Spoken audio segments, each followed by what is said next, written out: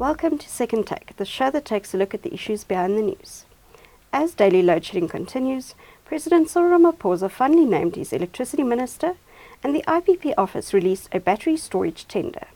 Terence Screamer joins me to discuss these developments. Hi, Terence. Hi, Chanel.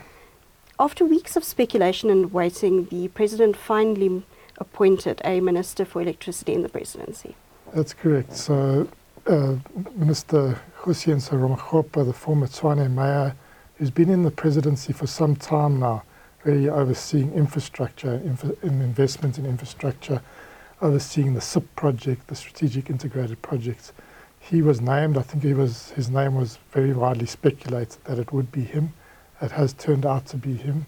And he is an engineer, a former mayor, so he's able to navigate both the political side as well as the technical side. And this is a very technical heavy sort of solutions that we're going to require to solve this deep and long-running load shedding crisis.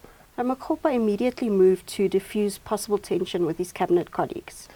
Yes, I mean, I think when the electricity ministry was announced in the States of the Nation, there was immediate concern. We've already got a public enterprises minister overseas who's got shareholder responsibility for Eskom, and we've got an energy minister who oversees the policy environment.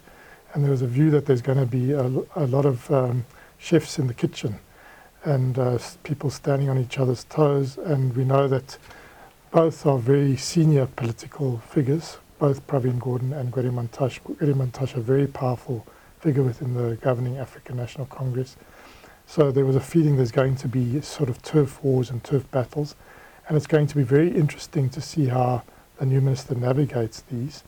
Immediately, the energy minister put out the signal that this is a project manager role, and it seems very much to me that that is, in fact, the moniker that Ramokgopa himself is now adopting.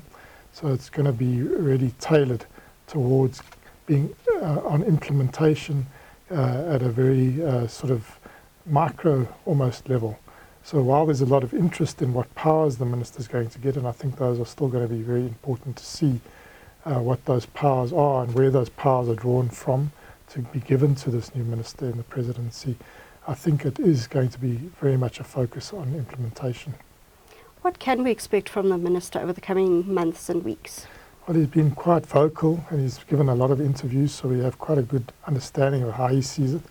And I think that project manager role he's sort of adopted. So he says he needs about 7 to 14 days since his appointment to just get his sort of implementation strategy in place.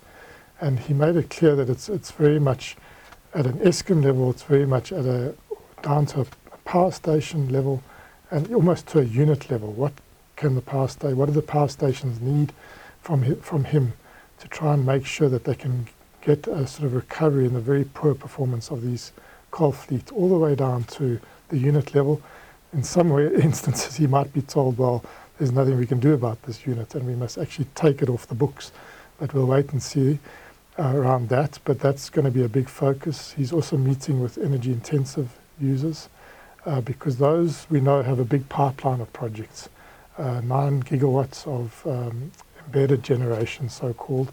These are sort of really big, potentially utility scale projects because there's no longer a cap on how, without having to get a license, you can now proceed with any size of project and still wield through the grid. So that will be a big counterparty for the minister to see how those projects can be accelerated, as well as the IPP community that bids into the public procurement round. That's really become shaky. And although we had a number of projects that have now moved to preferred bidder stage from bid window 5, which was the first bid window that came following a very long delay, disruption to this public procurement of renewable energy. Many of those haven't reached financial close, so trying to get those across the line.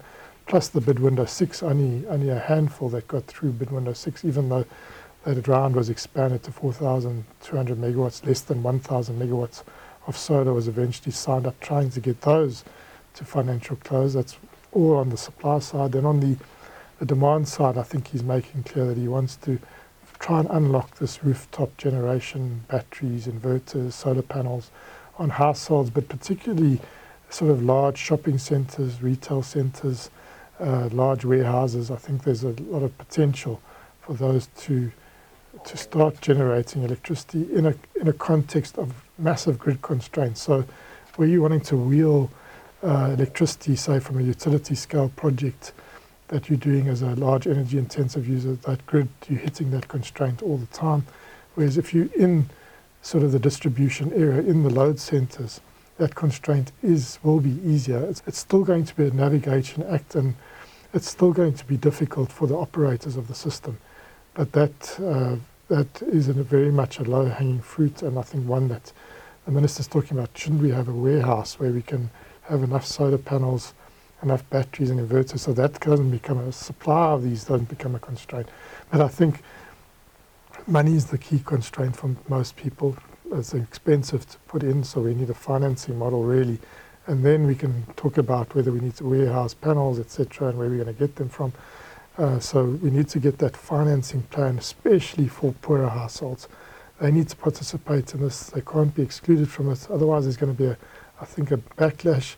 And we could even start seeing this becoming a new site of crime where people are stealing solar panels or stealing batteries. So we need to make sure that everyone is participating in this transition. And that really, I think, where if there's going to be incentives and really dripping roast type, and so that's really, it has to be at sort of community ownership level in the low income households. I think there's a lot of incentive for middle class households already to invest, even though there's no dripping roast from the budget, only 15,000 Rand that you can recover for your panels, and only on your panels. But I think if there's going to be a bias, it must be a bias towards some sort of community ownership, especially in low income areas. Separately, there's also been some movement on the long-awaited battery energy storage tender. Yes, this is important, and the industry's been waiting for this for many, many months. It was supposed to come out last year, it never did. Finally, all the approvals are now in place.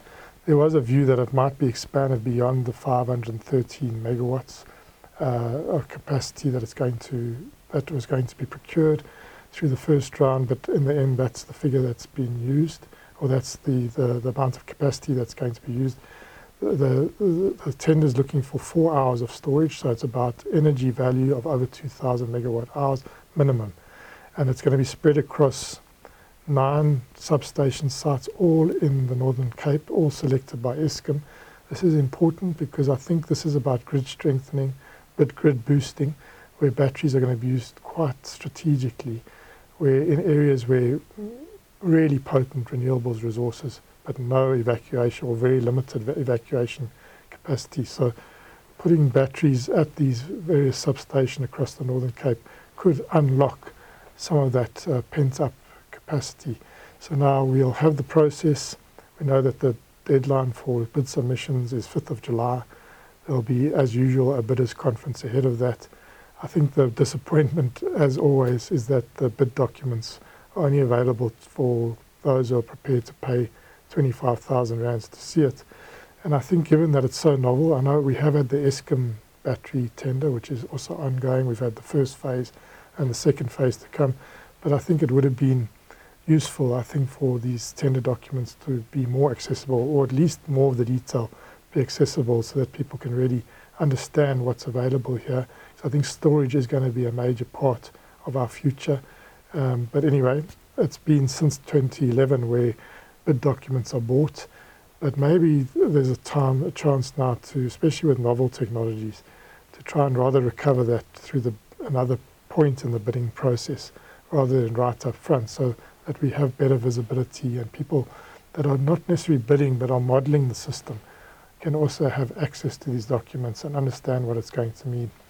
But be that as it may, at least it's movement, and so we've had movement, as you say, on the electricity minister at last. We've got the state of disaster regulations, which are being still resisted in the courts, but at last visibility of that. It took quite long, and now finally also some movement on a very important transition supporting component of our procurement, our public procurement, which is the battery storage side. Thank you. That's the Second Take show for this week. Thank you for watching and join us again next time for more news analysis. Also, don't forget to listen to the audio version of our Engineering News daily email newsletter.